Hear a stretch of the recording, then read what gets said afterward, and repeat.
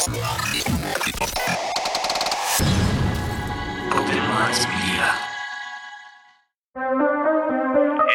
911. My brother's gone.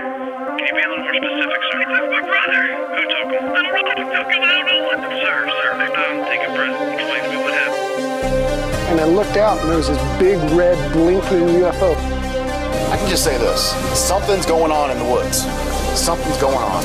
They're not dogs, they're not coyotes. What could it be, right? I had an encounter with a skunk ape, and it completely altered the course of my life. I found a skull. I think you guys are going to want to come film this. Put him out. I just see it.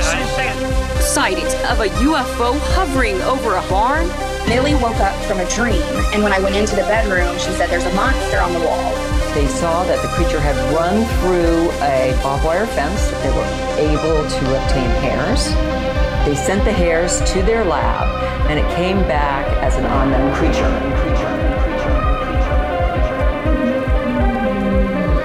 Bizarre Encounters with Shane, Oren, and Jenny.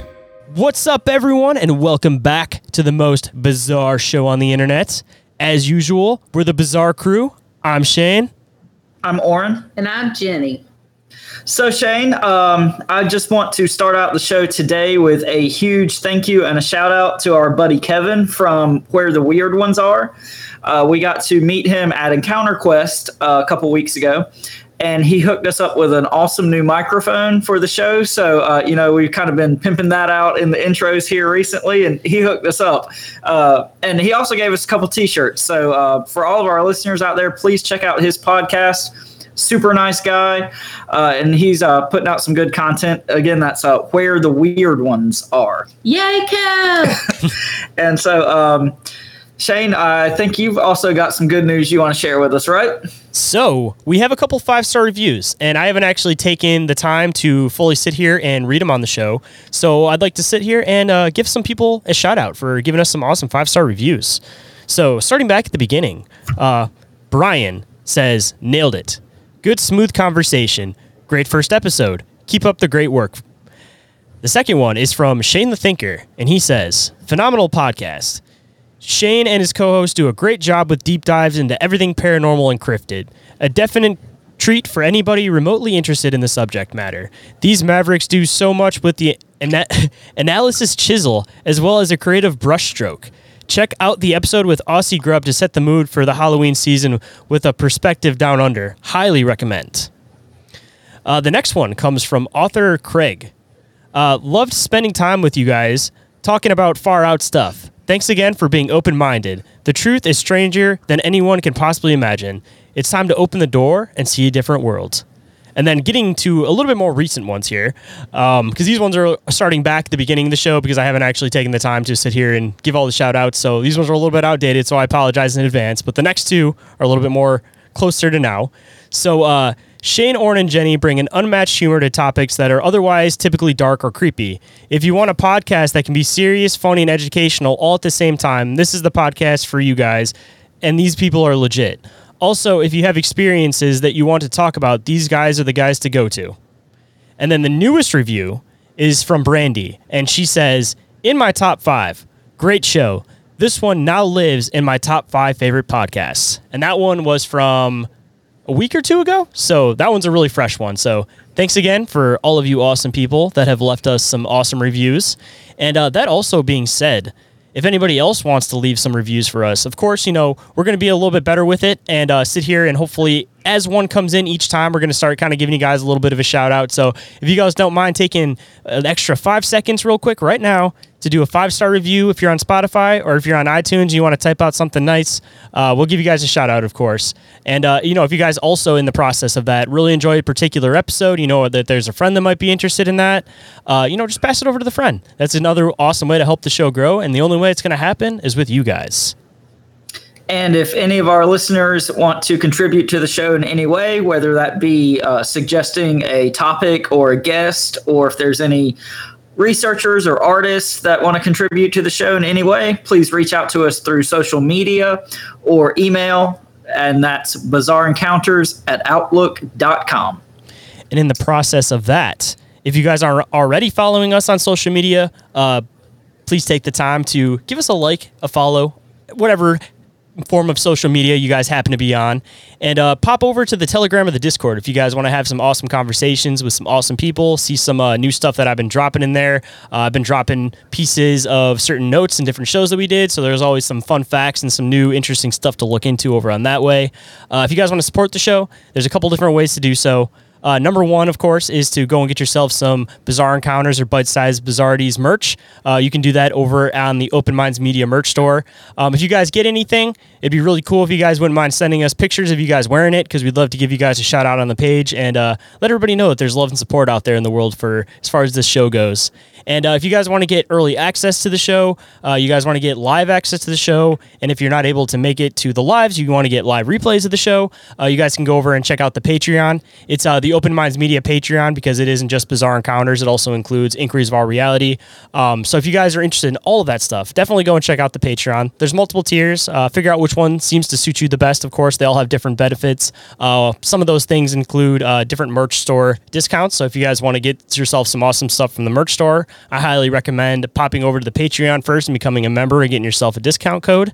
And then the third way to support the show is through donating on Red Circle, which is our RSS host for the show. So if you guys are interested in doing that, go all the way down to the show description, and there should be something on there along the lines of donate through Red Circle.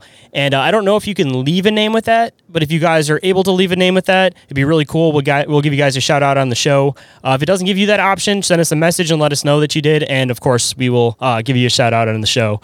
And if you guys want to support another local creator, I'm not going to go through the whole spiel. You guys know Joe over at Cryptotheology has some awesome merchandise pertaining to all of these fun topics. So if you haven't already, go and check it out. There's always something cool and new to check out over there. And Jenny, why don't you let them know? Okay, and all these links that have been mentioned are listed in the show description in the show notes. Or maybe that was redundant. Find the link tree in the show notes. Tonight's guests are Rick and Hans from iknowsquatch.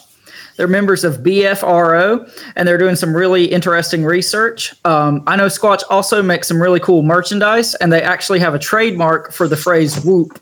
Me and Jenny got to spend some time and hang out with Rick and his wife April this past weekend at Encounter Quest, and we're so excited to welcome them to the show. So thank you guys, Rick and Hans, so much for coming on. No problem. Thanks for having us. So for anybody that isn't familiar with you guys, why don't you kind of let them know how you guys got started and how you guys got to the point you're at now as far as your research and as far as iknowsquatch. Rick? All right, I'll start, and you can jump in. So Hans and I met in the UP of Michigan on a BFRO expedition back in 2014, 13? 2013. 2013.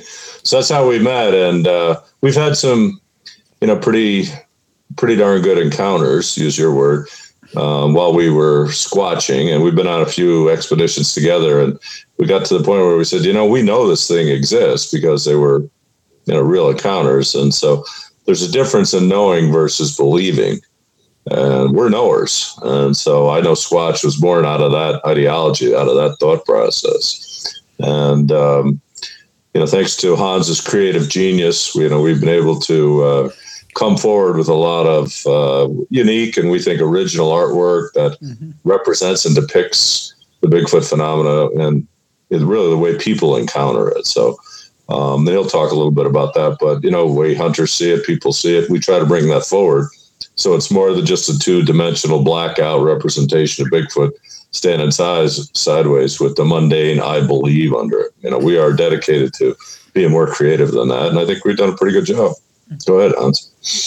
I was going to say, when we started in 2013, we had that's when we met.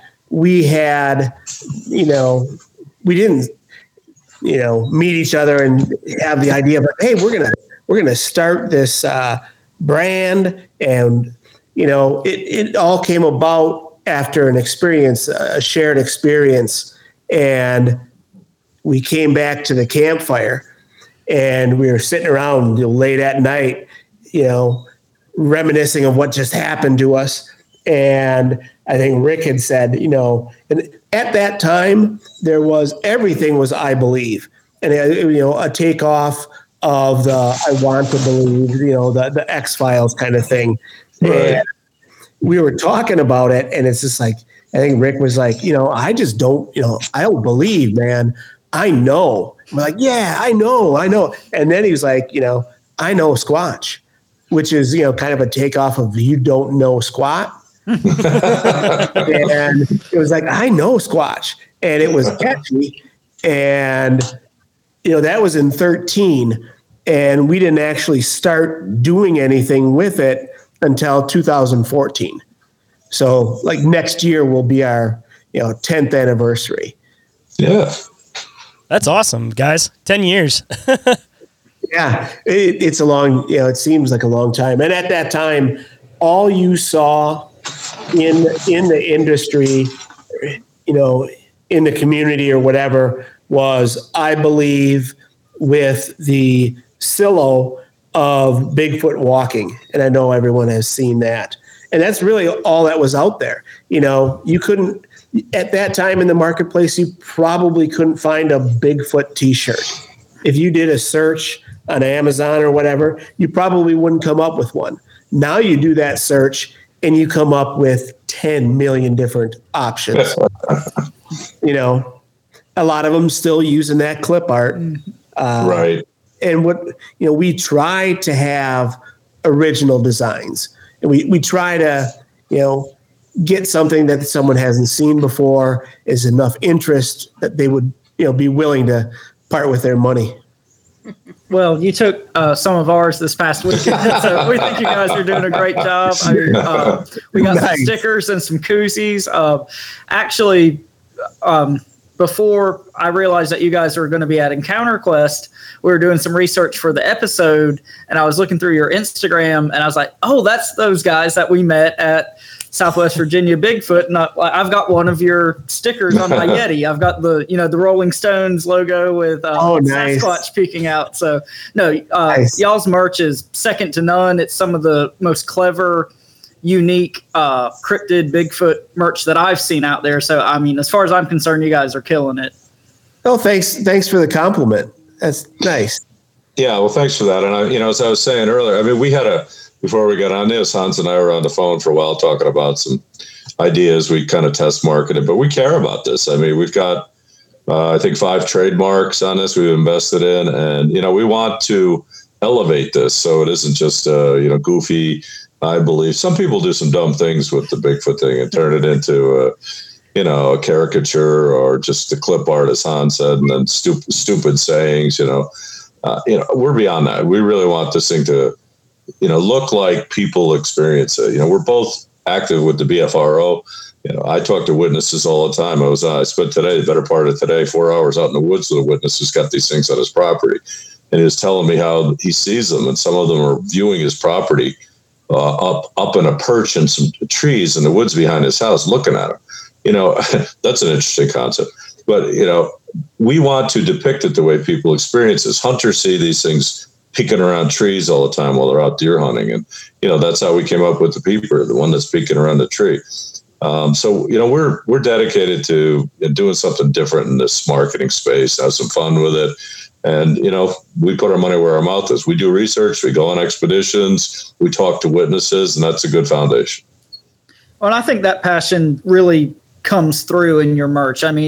Like you said, there's so much Bigfoot stuff out there that's kind of jokey and almost making fun of the stuff they're selling. And like y'all stuff is serious. It's serious stuff for serious cryptid enthusiasts. And I love it. So, cannot say enough good things. We can maybe use that as a tagline, Rick. I like that. Feel free. Did you write that one down, Hans? So you probably remember that. Serious stuff for serious cryptid researchers. Yeah, I like that. Yeah, there you go. Yeah, we'll use that. And we are. We do care about this thing too. We're having some fun with it. Don't get me wrong. We're creative and having some fun with it all the time too. But we're open-minded about it too when it comes to our approach on research. And you guys at Bizarre Encounters. I've listened to some of your podcasts. You talk about some crazy stuff, but who knows? People have encounters, and we should listen to it, not be dogmatic about. There are different camps in Bigfoot research, and I'm sure it's the same with ghost research or UFO. You can't talk about this and you can't talk about that. A lot of that stuff goes on, and I think Hans and I are pretty open-minded to it. I spent a lot of time at these shows, listening, to the speakers, talking to people. People come up to me routinely and want to share encounters with me that they've had. I listen a lot, and some pretty weird stuff happens out there. Who am I to say, wow, that didn't happen to you? That I couldn't be. People are very, it makes a visual imprint on them when they encounter this phenomena, and crazy stuff happens, stuff you'd call paranormal. And so it's all evidence. Say, coming back around to that too, you guys were saying that you had your I know moment when you guys had a shared experience. Just for the record, I'd love to hear about that experience too. All right, who's going to start? Rick, you can start, and when you start getting off track, I'll correct you. Hey, I'm looking at your hat there, Hans, that whoop hat that you got on that blue one. I don't have one of those. I got to get one of those. I wonder where I could get that. We have a trademark on whoop. That's a good one. I like that. Thank you. It's my, it's new. It's nice. Blue on blue. I call it the Ranger. Mm-hmm. Yeah. That's very good. I'll have to get one of those. I wonder where I can get it. Or maybe our Etsy store. Maybe. All right. Well, we don't, this story actually could go on a long time. And I think it's better we keep moving, because I want to hear a little bit about, I've listened to some of your podcasts too, and Bizarre Encounters. I want to talk about some of your legends and lore and various cryptids and stuff that's happened when we're out there too. But Hans and I were on as we said, we've had a few, but one of the bigger ones that happened up in Michigan. And, Shane, you and I were talking before we got on the air a little bit about where's active. The UP of Michigan is very active with Bigfoot stuff. And there's a lot of encounters up there. Some of the counties in central UP, Schoolcraft and around there, there is a lot of activity. And maybe because there's snowmobile trails all over up there and they can use those things like a highway. But I think they travel all over the UP. And so Hans and I were on one up there years ago, and we wound up in a wildlife refuge. And again, I can't give away because of NDA. I can't give away the exact location. And we wound up in there I think we started with 9, wound up with 5 of us at the end of the night. But we had some incredible encounters with these things where, we had adults standing behind the juveniles who could see the eye shine. We recorded the whole thing and had 23 incidents of eye shine that we saw. We saw them peeking out of the woods, leaning over the road. One of them traversed the road, went across, and it was witnessed. We were trying to count shadows around us, and we got up to 13 or 14 of them. They were all around in the woods around us. We recorded them speaking. Back the next day with investigators and found footprints, found where they were in the grass on the banks on the side of a bridge, and they were shouting and calling out to us. It was overwhelming. It was almost like a religious experience. This wasn't like we saw a shadow run by in the dark. We had these things all around us, and they were interactive with us too. And a lot of it. That's why Hans is saying we're sitting around the fire. We're scratching our head at 4 a.m. Going, what the heck did we just witness? There were so much.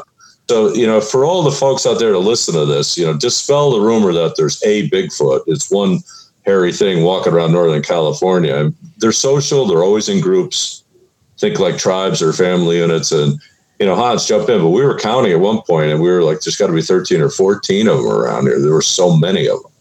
So, yeah, well, what happened was, so to give you a visual, that we were on a dike wall bridge with water on both sides, and we were observing probably 50 yards away was a tree line, and we could see the pinpoints of light, which was eye shine, and we could see some lower and then some higher, and this went on and on and on, and it was late, so and it's dark, it was overcast, so it's real hard to see.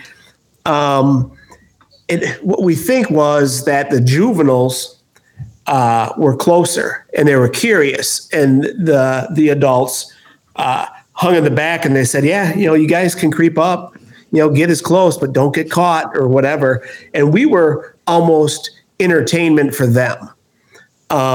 So we have this experience, and at that time it was just visual. A couple of the guys saw one cross the road like on all fours. You know, that you hear like the spider monkey crawl. They saw that, you know, at the same time. They both saw it. So you're not just, your eyes aren't just playing tricks on you. Right. And it was when we went to leave. We said as a group, because there was 6 of us, let's walk back off of the bridge 50 feet and stop as a group.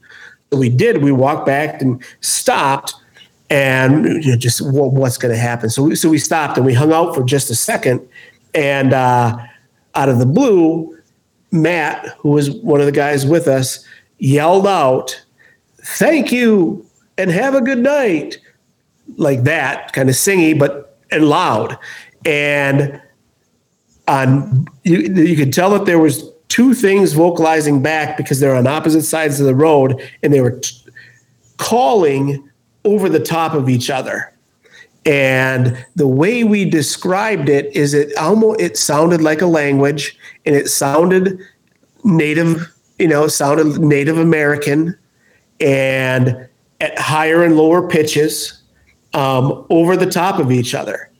And one of the guys that was with us was he's like, Mr. Outdoorsman. He's an older gentleman, and he's a hunter, trapper, fisherman. And he heard that, and he had the biggest grin on his face. And he was like, "This is unbelievable."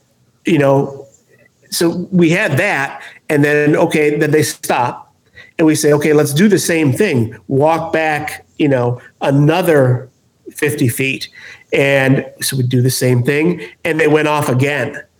And the whole time that we had that experience, there was a feeling of, this is exciting, and it's not.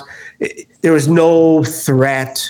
There was no scared, like a lot of people having an experience and they're really scared. This was like, it was mind blowing, like, wow, so, I mean, and then after the second time they went off, and then we left the area. And the walk back was fairly long. And then we went back to the fire pit, and we were just giddy about it, Well, the things, that were crazy about it, we had visual, like we said, we saw them leaning they were leaning out of the woods, and they were actually leaning so far, stepping out of the wood line, that it was blocking the white gravel road that we were looking up from this bridge. We were looking into the woods, and there were so many of these things. And we saw the eyes above and below. So the above eyes were kind of yellowish, and below was red. So we surmised that the lower ones were the kids with like a red eye shine, and the white was the adults above. But we could see them side by side. So 4 sets of eyes, and this continued on and on. As I said, there were 23. I had a recorder going the whole time, recorded 23 incidents of eye shine, recorded them seeing them leaning out of the woods, running across the road. And as Hans said, recorded them calling out to us. The sound that they made was 3 syllables, was who, he, wah, like that. And we've looked that up and tried to parallel that to Native American language, see if it made some sense. We haven't been able to figure out what it was, but our friend Mike, who is the outdoorsman, was giddy because he said there's no animals in the forest that can make that noise. And they can't pronounce an H. They can't make that. He was shocked. He kept saying that.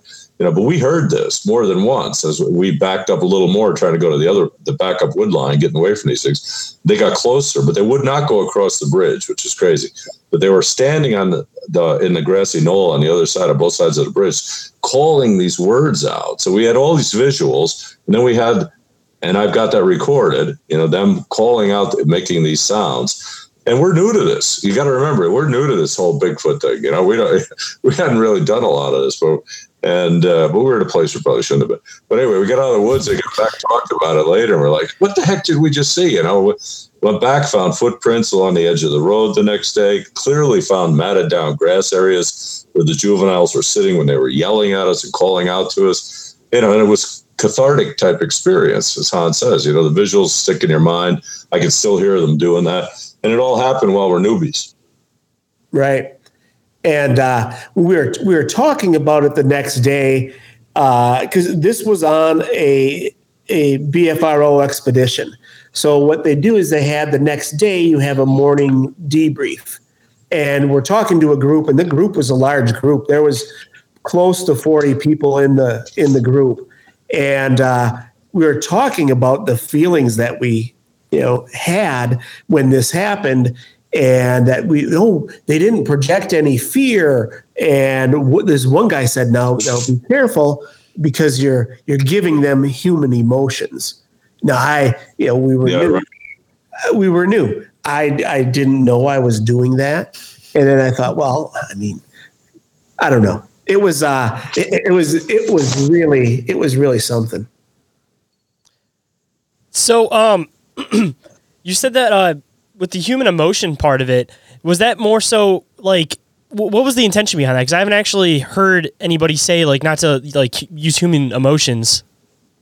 Well, I think he was telling us not to give Sasquatch human emotions, like, because I was we were saying that they weren't making us scared, and he said, be careful, don't give them human emotions. Maybe he was thinking that, okay, this is a flesh and blood animal, so don't give that animal human emotions.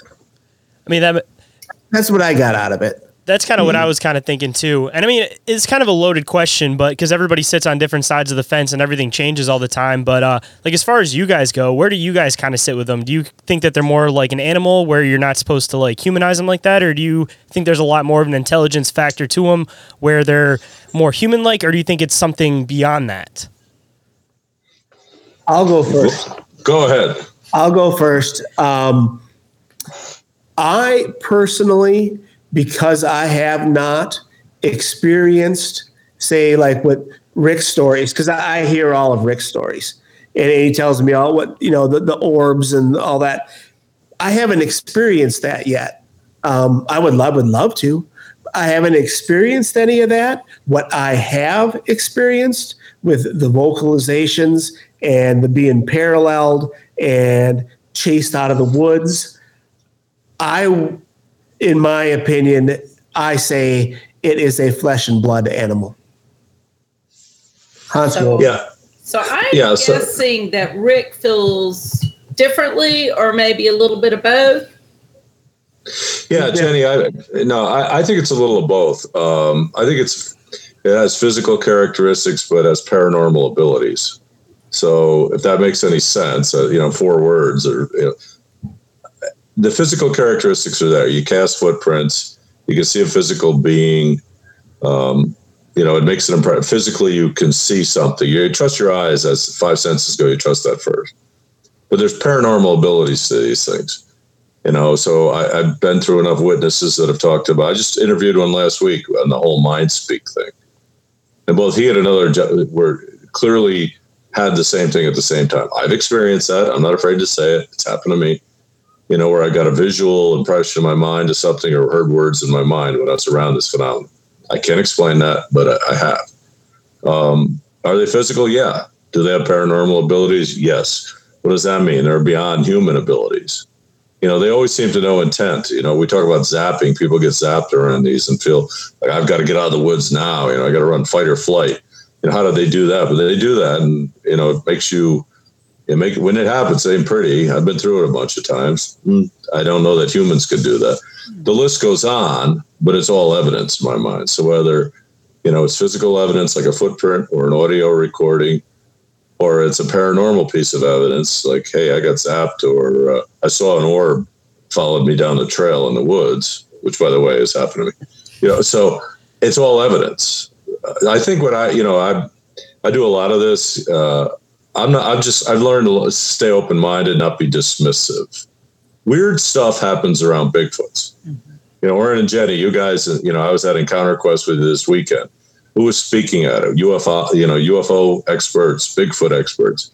did it seem like they were, crashing heads? No. They were talking about no, not at all. They were talking about, UFO witnesses that have seen Bigfoots at the same time. I've seen orbs around Bigfoots when I've been doing Bigfoot research.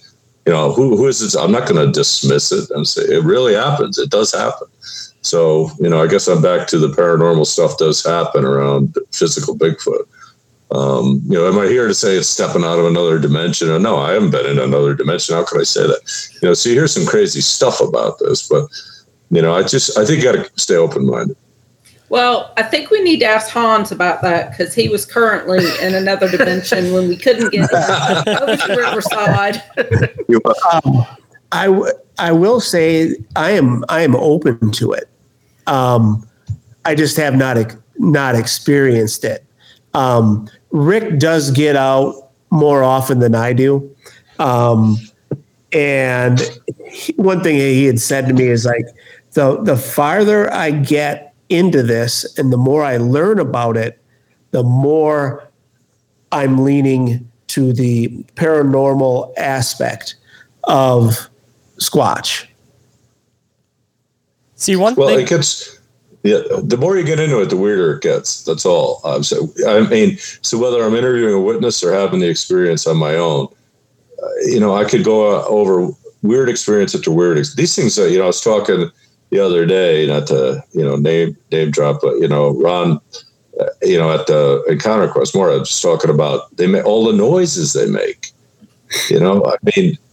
Humans don't make some of the noises these things make. I've heard everything from babies crying to circular saws in the woods. Car doors slamming closed. There isn't a car for miles. Car alarms. I've heard my name called out at me in the woods. Okay, not more than once. I have been followed up trails by orbs. I have had orbs come out of the woods and circle over a group. I've seen that. I've seen all colors of eye shine. Let me count the ways. I've seen white and cue ball white. I've seen yellow. I've seen amber. I've seen red. I've seen blue. I saw Hans, even though he's never experienced anything. I saw him jump right out of his shorts because a box of light went off in the woods right next to him once. And by the way, before you think that's in Iowa, because you did jump right up against the wood line in Iowa, right into my arms once, because you were scared. Something was right next to you in the woods and you didn't see it. You did this a couple of years ago in November when we were out in the snow. There were only 5 of us on a private. Remember that? And we were out.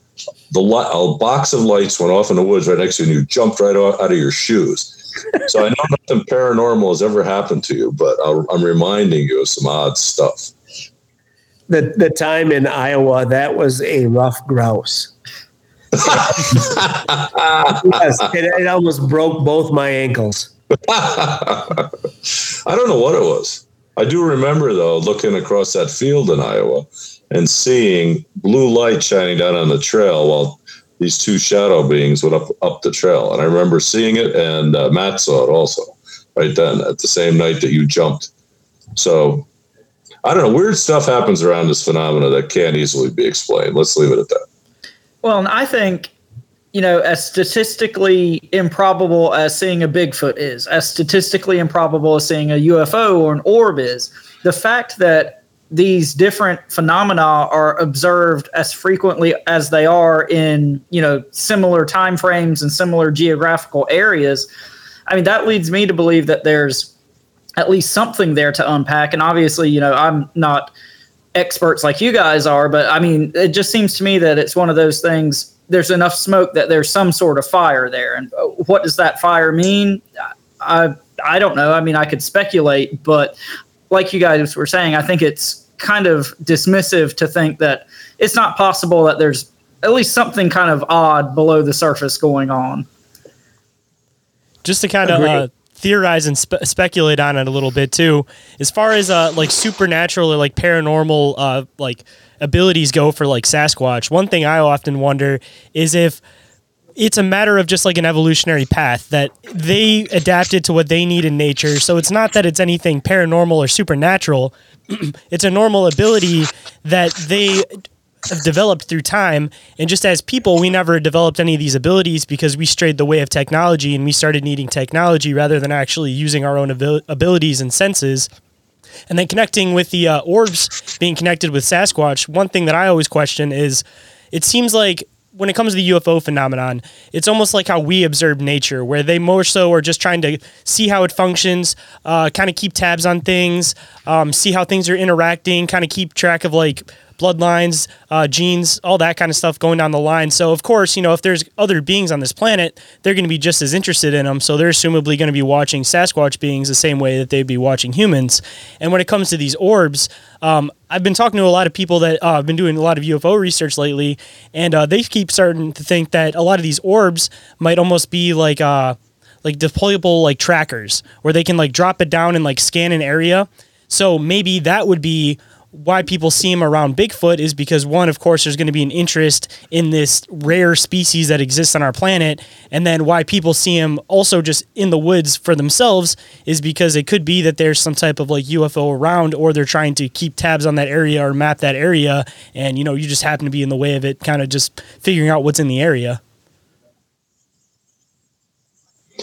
Yeah. So, I can't disagree with that. I actually know, so Hans, Steve Moon, he's a researcher in the Iowa area.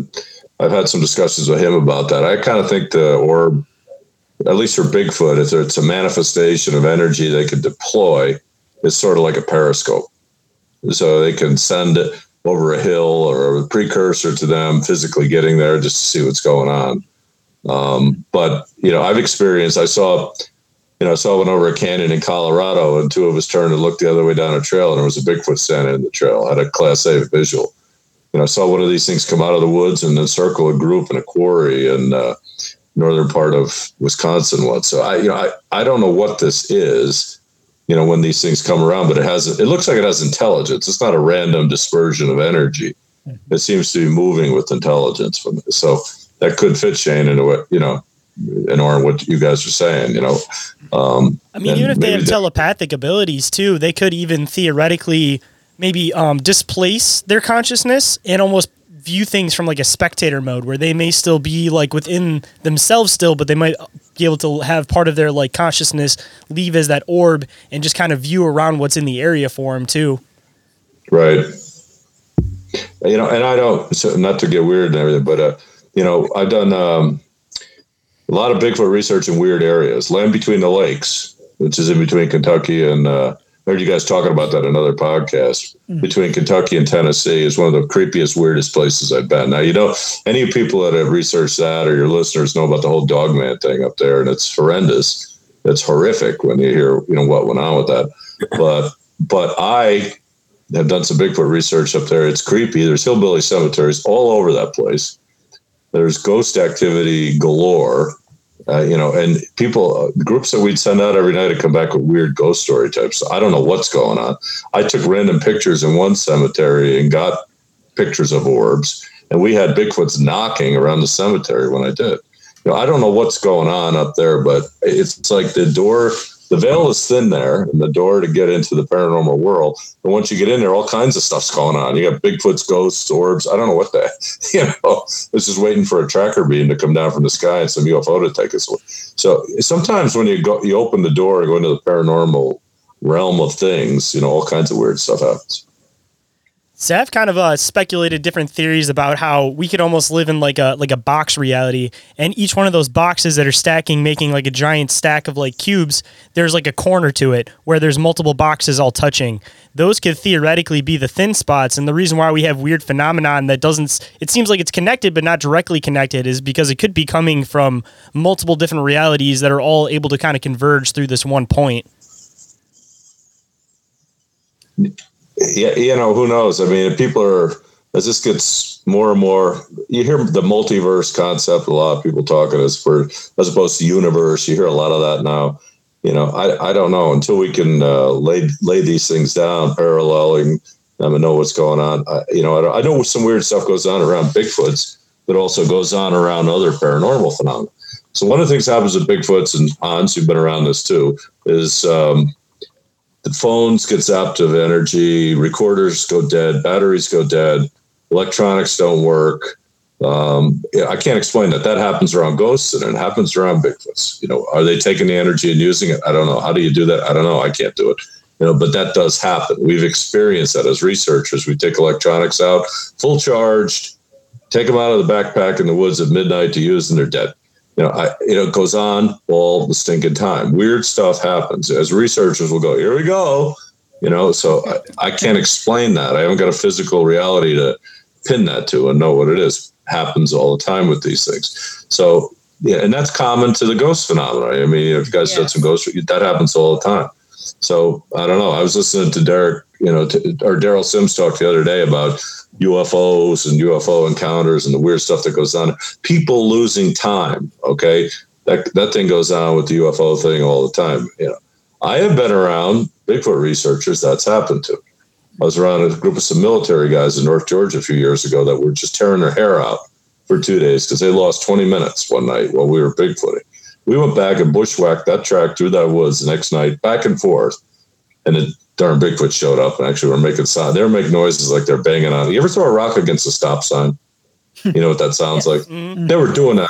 They were doing that on the trail ahead of us. Now, I can't explain how you can do that in the woods. You don't have a stop sign, but they were doing that. Okay. I heard it. But beyond that, we couldn't account for their lost time. We actually had a Class A sighting doing that night too. The group in the vehicle ahead of us had one jump across the road in front of their vehicle. We spanned it out, and it was 26 feet. It jumped from one side to the other. And we had claw marks in a tree that it grabbed. It went from a high to a lower position, spun around the tree like a barber pole. And they saw it. 2 guys saw it. But what I'm saying is weird stuff happens around these.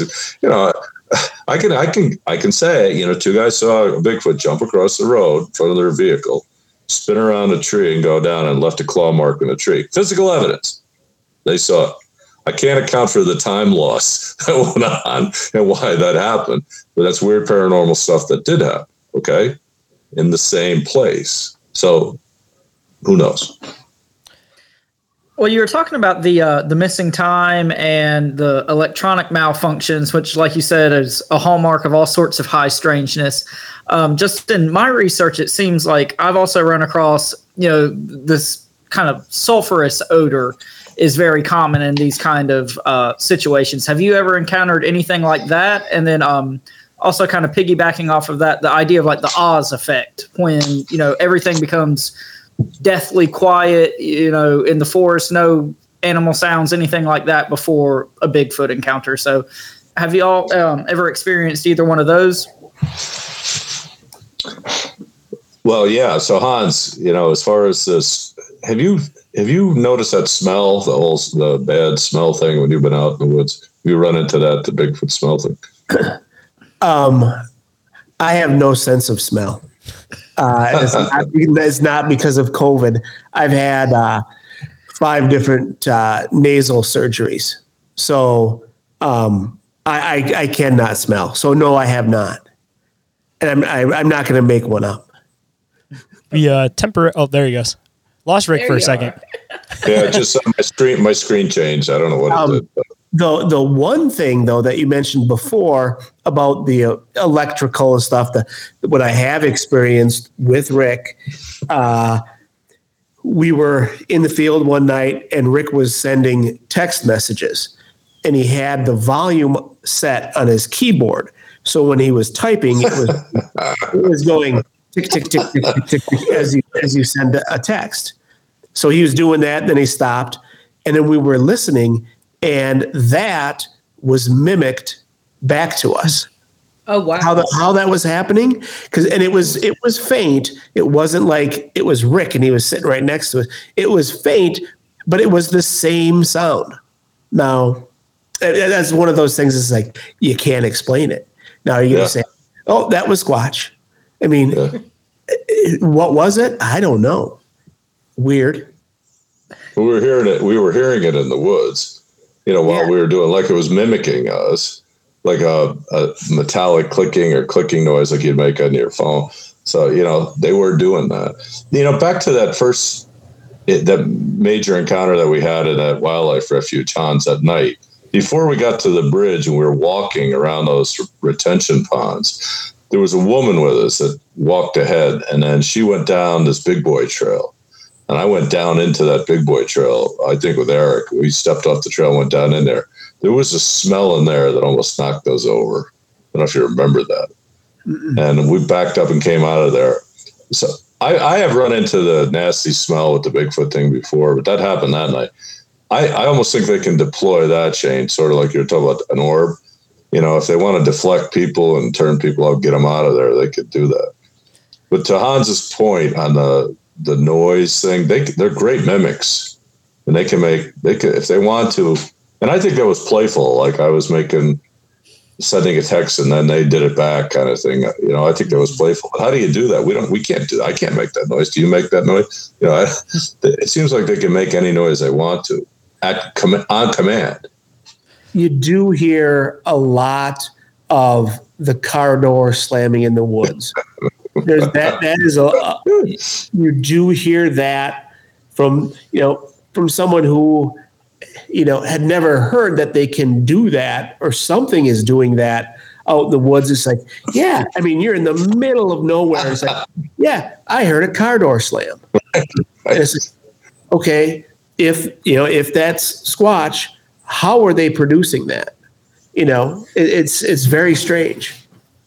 Well, and that's another thing. You said the car door, you said the baby crying, you said something else. That's another thing that also translates and goes into other like paranormal stuff and other cryptids and stuff. And I just think that's super interesting. Yeah, John Keel, the idea that the car door slamming and the baby crying are like two sounds that are always seem to be associated with the Mothman. Yeah, with Mothman and also all sorts of other high strangeness. So the fact that you specifically said those two things, I think that's super cool. And I think it lends a lot of credence to this idea that, all this stuff could be connected in ways we don't understand. And I think the idea that these other cryptids or entities, whatever they might be, they might also have this mimicking ability. So I never thought about it as far as, these ghosts, quote unquote, or the Mothman type entities could be mimicking until you just said that. But I think that's so cool. That's a really cool way of looking at it, I think.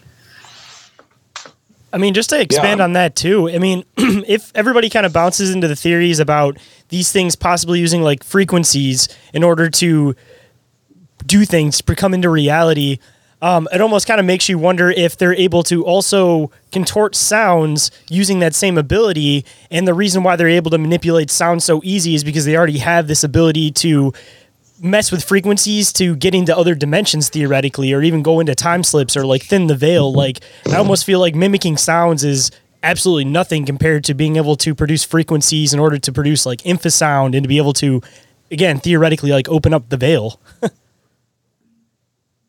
Yeah, so I've had people say, I know what that sound is. I was with a group in Colorado and a guy said, I know that sound. We were hearing a sound. He goes, that's a wood pallet hitting the floor and scraping on the floor. And it was coming out of the woods. And I'm like, how do you know that? He goes, I hear it every week at my job. I'm like, well, why the hell are we hearing that out here in the woods now? He goes, well, they must know that that's a sound I hear. I go, well, how the heck do they, so you just get in these loops and you can't figure it out. I've heard some of the weirdest sounds at these things. To Hans's point, the car door thing goes on. I was with a group in Eastern Tennessee a couple of years ago on an expedition. We were deployed with miles between us. And our debrief, like Hans said, we always debrief next day, best practice. We got out the whiteboard and we're debriefing. Each of the groups reported hearing car doors slam and even car alarms. And there are no vehicles. We're in the middle of nowhere. We're on logging trails and we're miles apart from each other. Now, how does that happen? And we were even comparing the timestamps and they weren't matching up. So this was going on all around. And is it a way to deflect or get rid of us? How does this happen? I had no answer for it. I mean, even expanding on it too, if Sasquatch theoretically, even if it's not intentional, if it has the ability to accidentally like walk through time slips or to intentionally walk through time slips, maybe a lot of these sounds that are associated with them is because there's a thinning and you're actually hearing not sounds that they're producing, but sounds that are from the other side of the veil or are stuck in like a loop of something that maybe happened previous that day or something that's going to happen later on that day. And if there's already that thin spot that they're coming through, then you're also hearing the sounds that are coming through on the other side too. Yeah, and I think it's fascinating. You said, you guys spoke about Mothman and what went on there.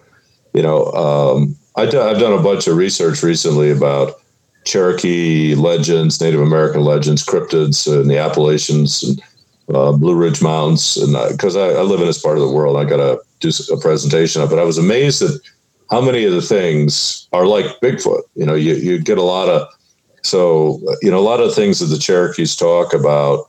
A lot, I'll pronounce this wrong, but Tsul'kalu', is a Sasquatch type of being. They talk about Raven Mocker. They talk about as that sounds to me like Mothman a lot. I mean, it's very similar in how they describe it.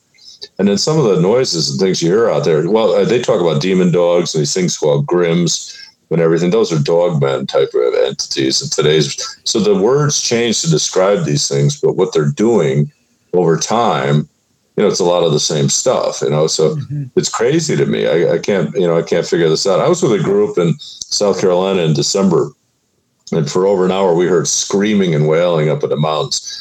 And these are all woodsmen. We all know what bobcats sound like and lions. This is uninterrupted with almost like a doggish howl in the front and then like a woman's scream in the back end. And we picked this up on 3 different locations on a mountain going on for well over an hour. And I'm doing research on this stuff, and I come up with the Banshee reference in Cherokee mythology and Cherokee legend, and they talk about and describe these sounds as exactly the same thing. I'm not here to say I heard a banshee but I just can't figure it out. I mean, when the stuff resonates or lines up, it freaks me out. I can't. It's nuts.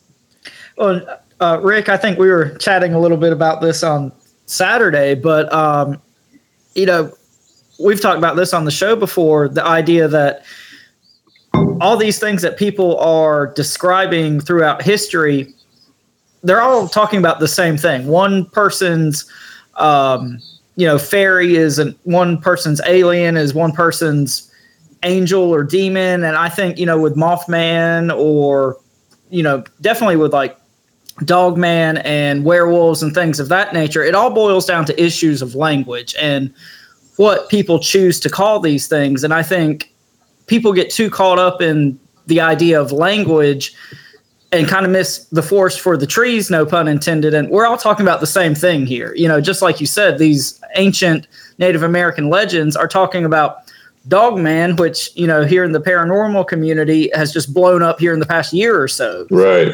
I mean, it's kind of, there's nothing new under the sun as far as I'm concerned. It's just what we choose to call these things. Right.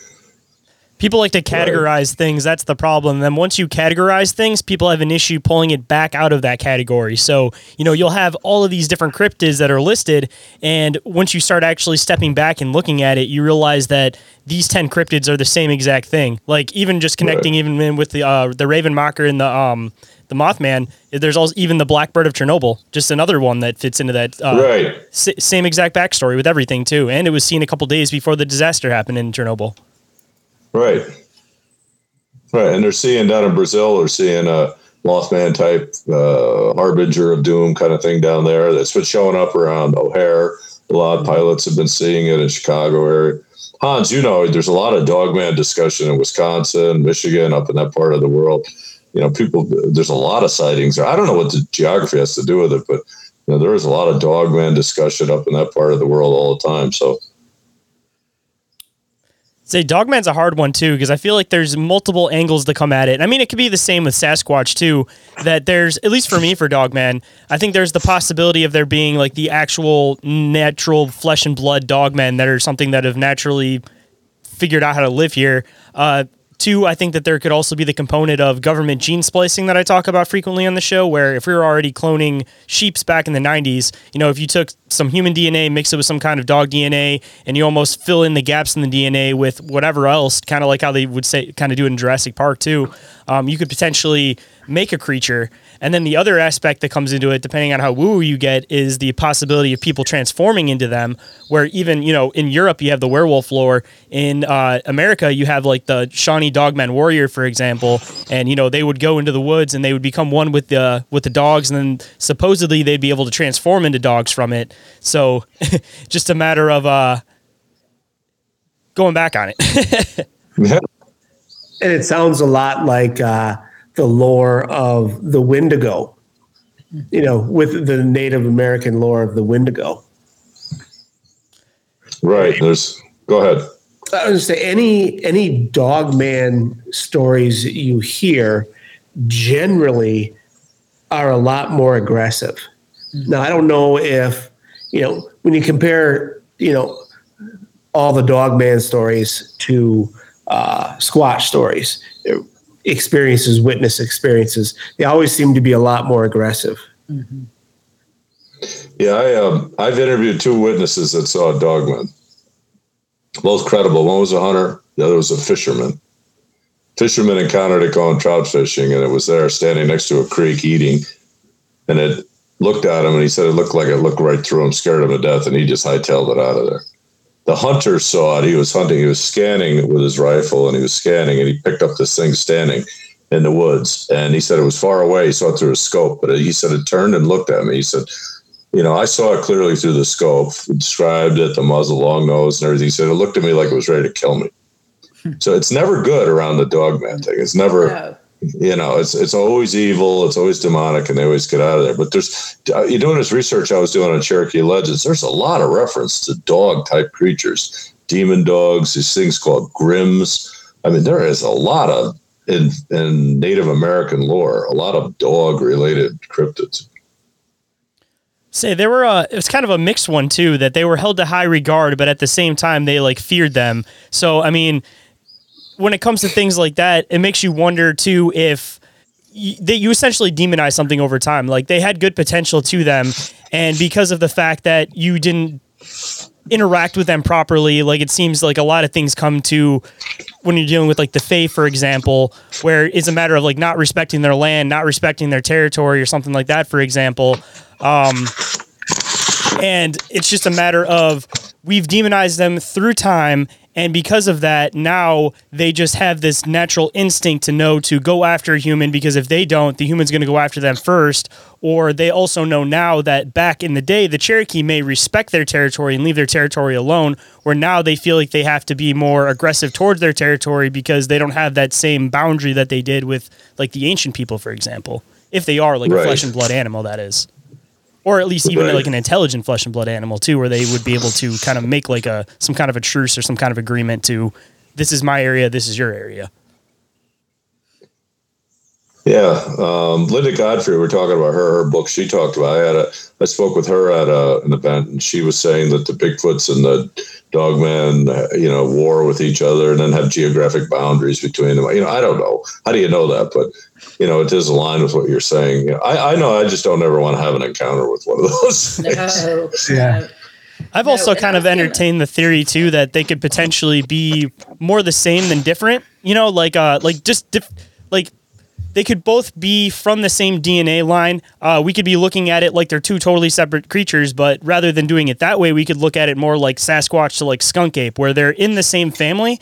They're just a different variation, and they react differently according to that, where, again, possibly it goes to they've had bad human interactions in the past, so they've just developed to be a little bit more aggressive, where another group of them has kind of adapted to know to stay away from people, so they're evolution has kind of pushed towards them being more stealthy, where the Dogman, as we're calling it, or possibly again another variation of Sasquatch, they've relied more on their strength through time to be able to keep away predators.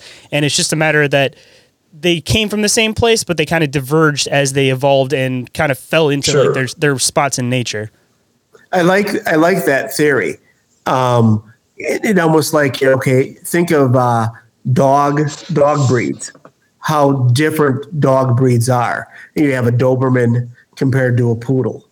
Maybe the Dogman is just a more aggressive,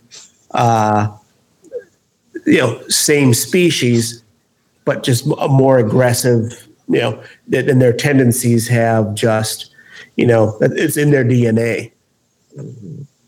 I mean, even them being more territorial, too, could be kind of where we threw the name Dogman on. It may not just be from visuals, but some of the visuals may have kind of adapted also with the behavior, of course, where maybe originally you were calling them Dogmen, not because of again, they may have looked the same as like Sasquatch at one point, but maybe like the differentiation came where they started calling them Dogman came from them being a more territorial species of Sasquatch rather than them being rather like dog-like. But because of people having that idea of a dog in their head now, when they see them, they're instantly going to look for dog features now. Sure. Yeah, and there's different, people report a lot of different variations on Bigfoot too. So, why not? I mean, there's different types of humans, we're human beings, but we look different in stature, shape, size, color, whatever. The skunk ape is smaller, more orangutan in description down in Florida. There's Bigfoots. They've cast the prints and been witnessed in East Texas that have 3 toes. You hear about that a lot. They're taller in the central part of the country. 8 foot is common, up in the Midwest. Alaska, they're 10, 12 foot type things. It's crazy. I don't know what the limit is on size and shape of these things. I think Nick Redfern wrote a book. He had different descriptions, different types of Bigfoot. I was talking to Ron Moorhead the other night, not to name drop, but he said to me he had casts. I don't know if you heard this discussion at that of 27-inch footprints of Bigfoots. Okay, biggest I've seen a couple. I know of one in northern Kentucky they call Goliath, and that's a 25-inch cast. And I know of another cast that I've seen these. I have a copy of Goliath, but I saw one up in Hudson Falls in New York that was 25 inches. He said he had casts that are over 27 inches long. Now that thing in size, I still haven't extrapolated. It's got to be 15 feet tall. I mean, my God, he's dead serious talking to me about this Saturday. I'm like, what?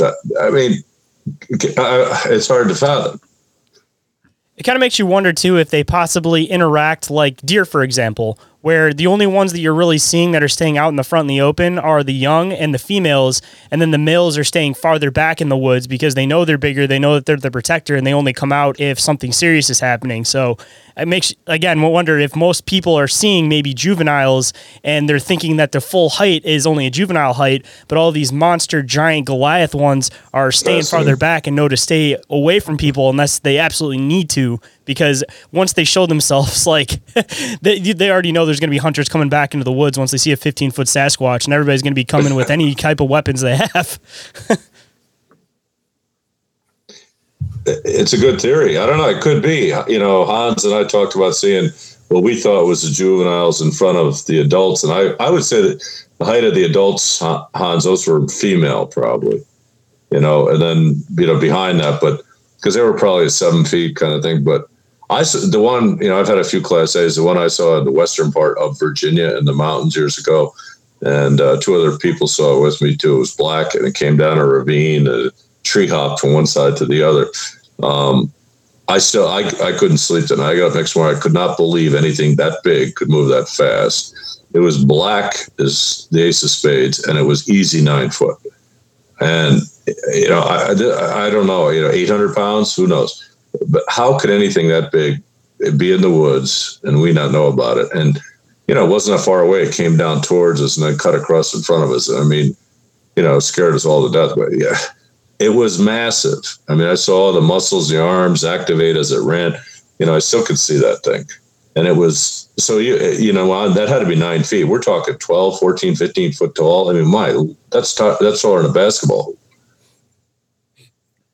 I mean, it almost makes you wonder, too, if when they start getting that big, if they potentially change a little bit as far as like their hair color and stuff goes, and they could potentially blend in with trees more. And maybe you do happen to see big Sasquatch off in the distance, but you're mistaking them as trees because they develop more of a camouflage. Because rather than trying to hide more close to the ground like the younger Sasquatch do, they know that their best place to hide is amongst the trees at that point. I mean, they could even potentially start growing like algae and stuff on the top of their head or any other, like not mold, but moss, intentionally, again, trying to look like trees from a distance. Tree squatch. Tree squatch. We can illustrate that. We'll work that one up. You just got to have him holding some sticks in front of his face. Well, all right. So you want to get weird about it, and this, you guys should, Bizarre Encounters, you should be open-minded to any type of description. People are witnesses talking about it. The Green Man. All right, the Green Man in the UK, you look up the Green Man, and what they describe there is what you're talking about, which is a man of the forest, but he's got everything you were talking, a ghillie suit kind of look to him. He's got, ferns and tree and moss and everything all over him. And people in the UK have been reporting that forever.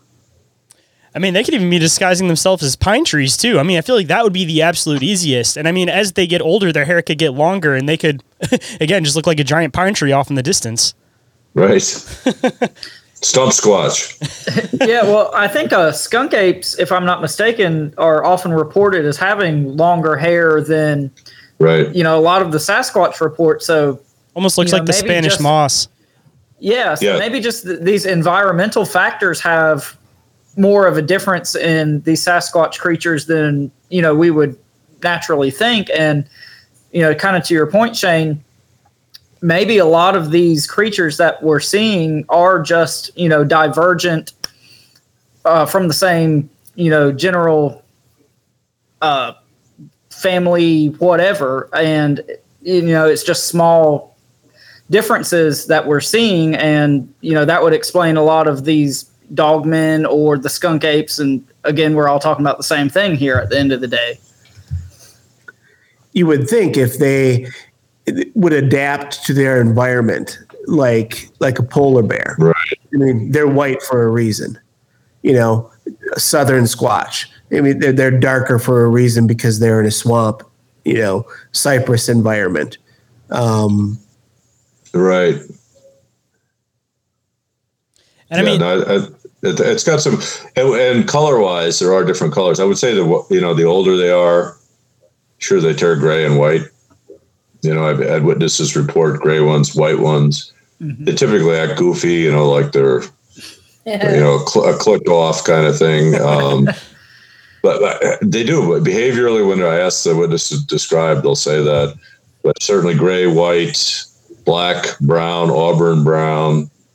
There are definitely colors out there. Maybe like Hans says, there are adaptations to environment. Who knows? As far as the hair goes, there's a lot of witness. If you look, some of the witness reports that have been sketched online, like police sketches, Sibylla Irwin does a lot of those online, but a lot of times the face, sort of like Neanderthal, doesn't have any hair on it, and there's hair around it. That description comes through a lot. I know of witness reports in northern Georgia of a muzzle type that has kind of not like a full long nose like a Dogman, but a stub nose or a muzzle type nose. I heard some folks at Encounter Quest talking to me about some of them in Midwest having more of a bulbous or round nose, and that has to do with the cold weather. Who knows? I mean, there's got to be lots of different adaptations and different variations of species on this, just like anything else. And I mean, you bring in the intelligence factor too, and then it brings in the environment at their disposal again, where they could use things as tools in order to disguise themselves, in order to camouflage themselves. So that, again, it brings in like a whole other spectrum of what the possibilities of what they could be doing are too. One thing that hasn't been brought up, you hear of, is cloaking ability. Mm-hmm. We're talking about environments and, they're adapting to their environments. You read a lot of stories or hear a lot of stories of cloaking. Now, I've never encountered that in real life. So, I mean, there's a factor there. Mm-hmm. Yeah. And how do they do it? There are people who report, I saw it was right there, that it wasn't there. Mm-hmm. How is that? That could be somehow they're affecting your ability to see it too, but they're physically still there. Who knows? But that is reported, and if they have the ability to, like the predator in the movies, turn, now you see it, now you don't, and people report this. I mean, mm-hmm. It is an ability for them to deflect, move on, get away. It's maybe they use it when they're an apex predator. Maybe they use it when they're in predator mode. So, who knows? But that is a paranormal ability that a physical being such as Sasquatch does have. I mean, that could even fall into like the telepathic abilities too, where, again, if they're able to project their consciousness theoretically to produce these orbs, on the other side of it too, they could even do something where maybe they're able to kind of mess with your consciousness or mess with your perspective of things. And rather than them actually physically going invisible, they're messing with your mind to make it so that you can't see them. Like they'll be standing right in front of you, but they're visually blocking your perspective of them in your head. Right. Because, I mean, the possibilities are infinite if you bring in the telepathic abilities. Right. Yeah. I mean, who knows? You know, do you guys, let me ask you something real quick. Do you think they're of this earth? Are they indigenous? What do you think? I'm just kidding. You know, I kind of tend to believe more in the woo-woo side of things when it comes to Bigfoot. I think that they are physical flesh and blood animals. But I kind of tend to think maybe they're not here in our reality all the time. And I think, you know, that could help explain away a lot of the issues that a lot of people have with Bigfoot as far as like food supplies and why has a skeleton never been found.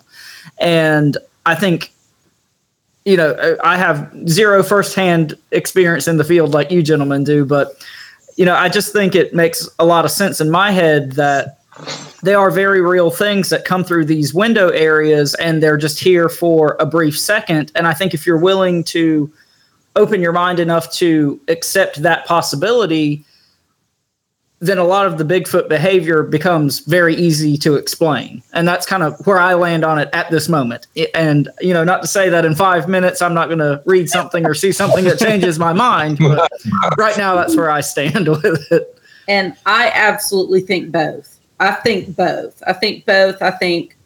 what you guys have seen is absolutely real. I feel like that's probably more flesh and blood. I think with sprinkled in some paranormal abilities as well. And I think both. So.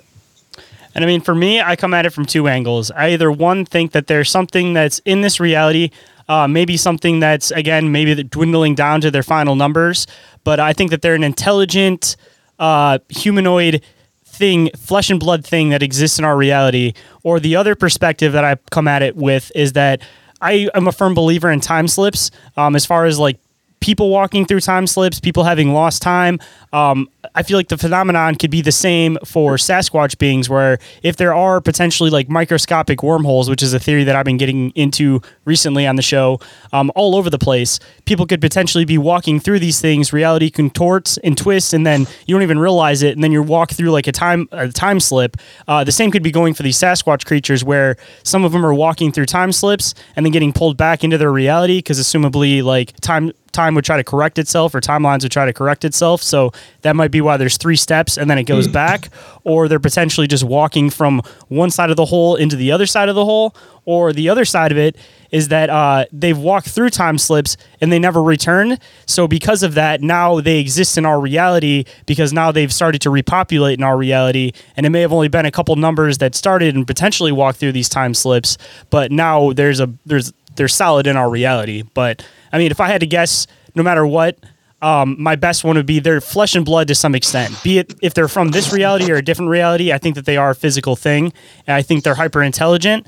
And I think that a lot of the woo-woo aspect to them and the paranormal aspect is just possibly misunderstood natural abilities that, just like a lot of things when it comes to science, you look at something and it's magic back in the day, such as alchemy, and then once it has an understanding of it, then it becomes a science. Now you have chemistry. So same could theoretically go for these Sasquatch creatures, where there's a lot of creatures that exist in the planet that are there's only that one animal that has that ability, and we have a catalog now, and now we don't look at it like it's some kind of magic ability because we know and we understand it. You know, I feel like it could be the same for these, where they have abilities that nothing else has, and we look at it like it's something paranormal or woo-woo, and until we actually physically get one and are able to kind of figure out what's going on with it, I think it's more of a material like science thing than some kind of like paranormal like special powers, so to speak.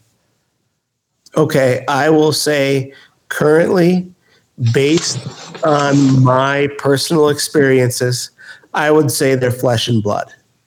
But if I'm out there and I have that experience where I trip and fall into a portal, I will come back on your show and my mind will be changed.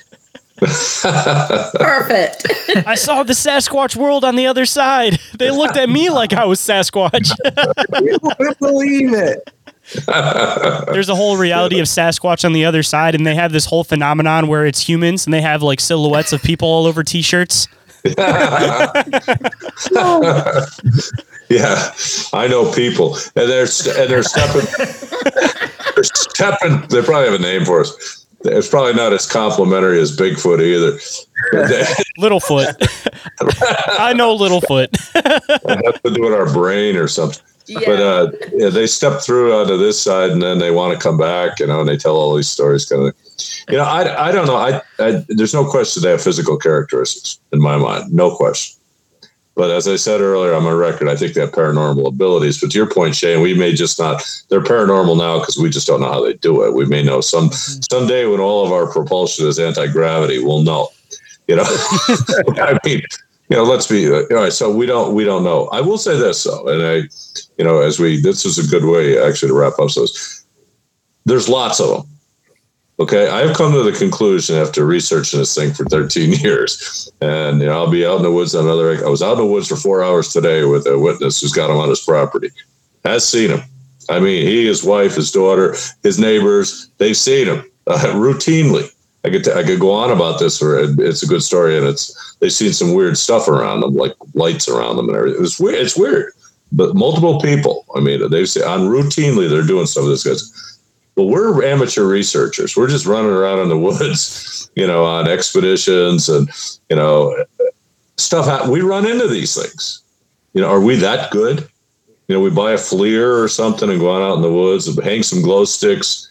Put on a $39 recorder, a red headlamp on our heads, walk around, and you know what happens? We run into them. Okay, we cast footprints, we record them howling and whooping. We hear knocks, we knock, they knock back. Somebody in the group sees one go across the trail in front of us. Okay, or they come into the campsite and help themselves to what they want. Stuff happens. We run into these things. They leave physical evidence. Are we that good? No, I just think there's lots of them. I think there are a lot of these things. And so we're going to come to your neck of the woods and come see some. I'd love to have you on an expedition. We'd love to do that. Awesome. I'm running one in a couple of weeks, co-running with another researcher friend of mine, but and that's all closed out. I may run one this fall. But probably next spring for sure. But you guys aren't that far away from me, so no. Definitely keep us posted. We'd love definitely be up for that. If we'd be welcome, we'd love to join you guys. Oh, it'd be great. Shit, I'd make the trip too. I'd like to go up to Michigan and go on another one. I've been on a number of them up there, and there will be some up in that neck of the woods, I'm sure, Hans. The BFRO posts where the expeditions are. And they had different ones I know in Wisconsin, and there may even be some in Michigan later this year. Take a look. But if you can get a chance to get out on one of them, stay open-minded, get out in the woods, you never know. Or just go out on your own, go camping, and look at some maps, like the Bigfoot Mapping Project, and look for sightings, or just talk to Rick. He can tell you, like in the Carolinas, where's some recent activity, and go camp, do some night walks, day walks, see what happens. Yeah, I know. We're just on that point. It's a good one. So Uwharrie, which isn't too far from you guys. Yeah. I don't know. It's probably been squatched out. There's been a lot of people in there, but I know the show Finding Bigfoot was in there a couple of times. There's been a number of expeditions in there, BFRO and East Coast expedition groups, and they allow ATVs and horse trails everywhere in there. It's not that big, and it's very active with people, but there have been a lot in that area over time. So we might want to look at some other forest areas. I'm trying to find some good areas to do it, again in the next year or so that aren't, awesome. Too people polluted. Find them, but get into some places. But to Hans's point, go on out, do some camping, build a fire out on a trail somewhere in the woods at night. Act like a hiker, not like a hunter. play harmonica or a flute, hang some glow sticks, laugh, and they come to you. These things are eternally curious. Yeah. When they see, they come around. Yeah, just the normal banter or the talk. When we had that experience in the UP out on the bridge, we were just hanging out. The six of us just talking back and forth, and they really came to us. Right. And that's so cool. Right, and it's the curious nature is probably what brought I think we had said at one point we were like, we're their entertainment. Right. We're like a movie to them. They're like, what are these people? What are these things? What are they doing in this place after dusk? So. So that's I was kind of wondering if they mimic sounds as a form of entertainment too, where, it's not that they're trying to scare anybody. It's more so that, again, they're just in the middle of the woods and they're doing it for the sake of entertainment, just to see how people react. It's kind of like, you find a bunch of animals out in the woods and, people will make whistles or noises just to see if they'll react or do something. They do the same thing. They do sounds that are familiar, and maybe they're just trying to prank people and just trying to have fun and just see how people react. Right. Well, I think there's good ones and there's bad ones, just like good people.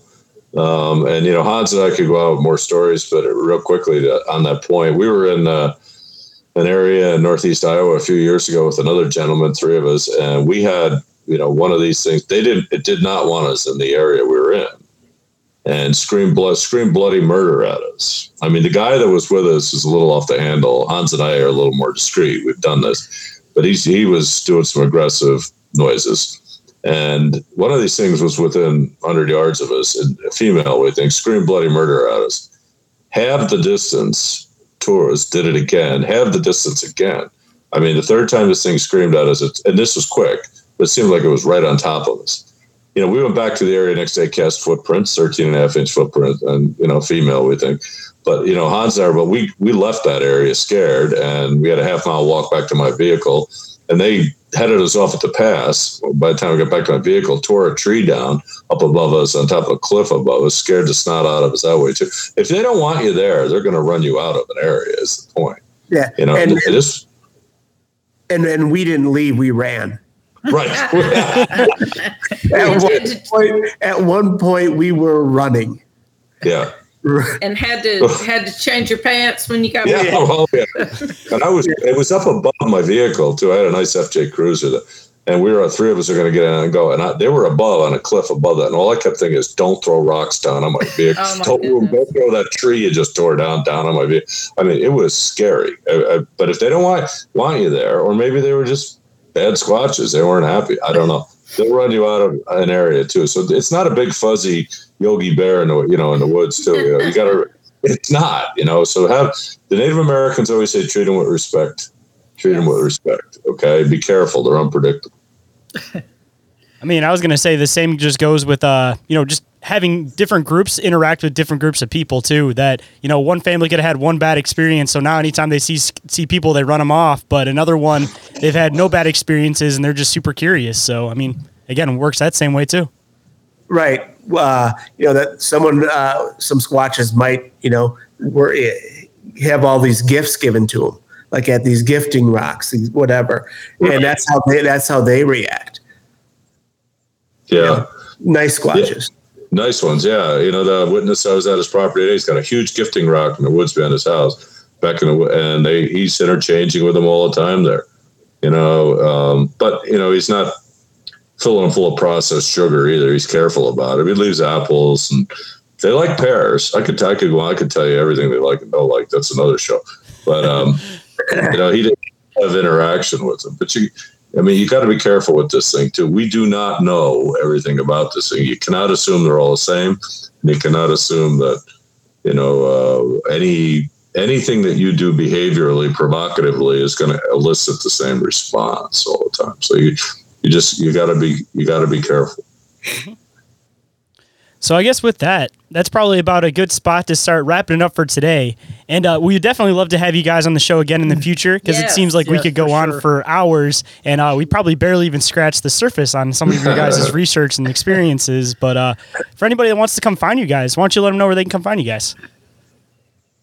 Go ahead, Hans. Well, on Instagram, on Facebook, we do have an Etsy store. And then we attend various festivals. I think we'll be in Florida, April 22nd. And then throughout the summer, Rick and April will be in Tennessee and in Virginia. Tennessee, Virginia. We just signed up. I think we're going to do Crypticon again in November in Kentucky. We're doing one in South Carolina in September. As Hans said, Florida's big. That's upcoming in a couple of weeks. It's a big one, and it's in Ocala. We'll be at that too. So, we do a lot of different conferences, and Hans does a great job with our social media, keeping us up to date. And the Etsy store, he's always putting out and trying lots of new merch on that. So it's a great place to go and get your one-of-a-kind original I Know Squatch merchandise. And for anybody that wants to check that out, of course, I will throw the link down in the description so you guys can go right to the Etsy store and check out their awesome merchandise. Awesome. Thank you. Awesome. Well, we thank you guys for having us. It was nice to meet you. And Rick, it was nice talking with you again. And please tell April we said hello.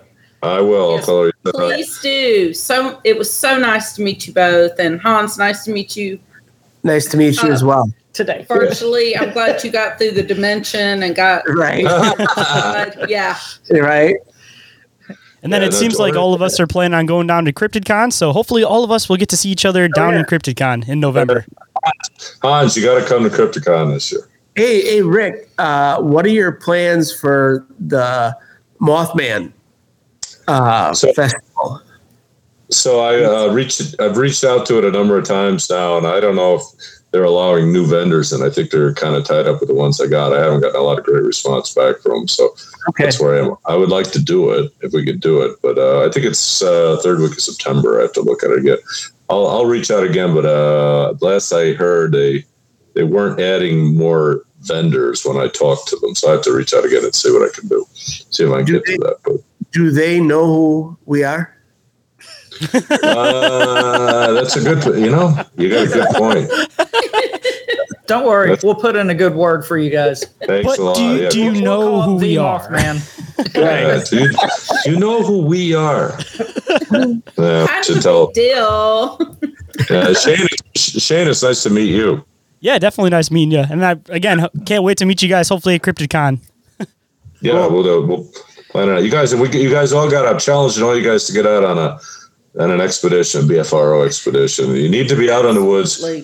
Can't see your hand in front of your face, having these things scream and yell at you or knock right next to you, and then you'll be scared. You need to go through a little of that. Well, I'll tell you what, Rick, as long as you're with us and being our guide, I think we're down for it. I don't know if we're going to run out in the woods by ourselves, but if we're with you, I think we're good. So.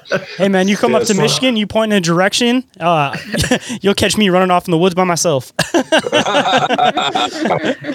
And then you'll make the 411 book, so we'll never see you again. But at least I'll know what happens. Right. You'll know. Nobody else will.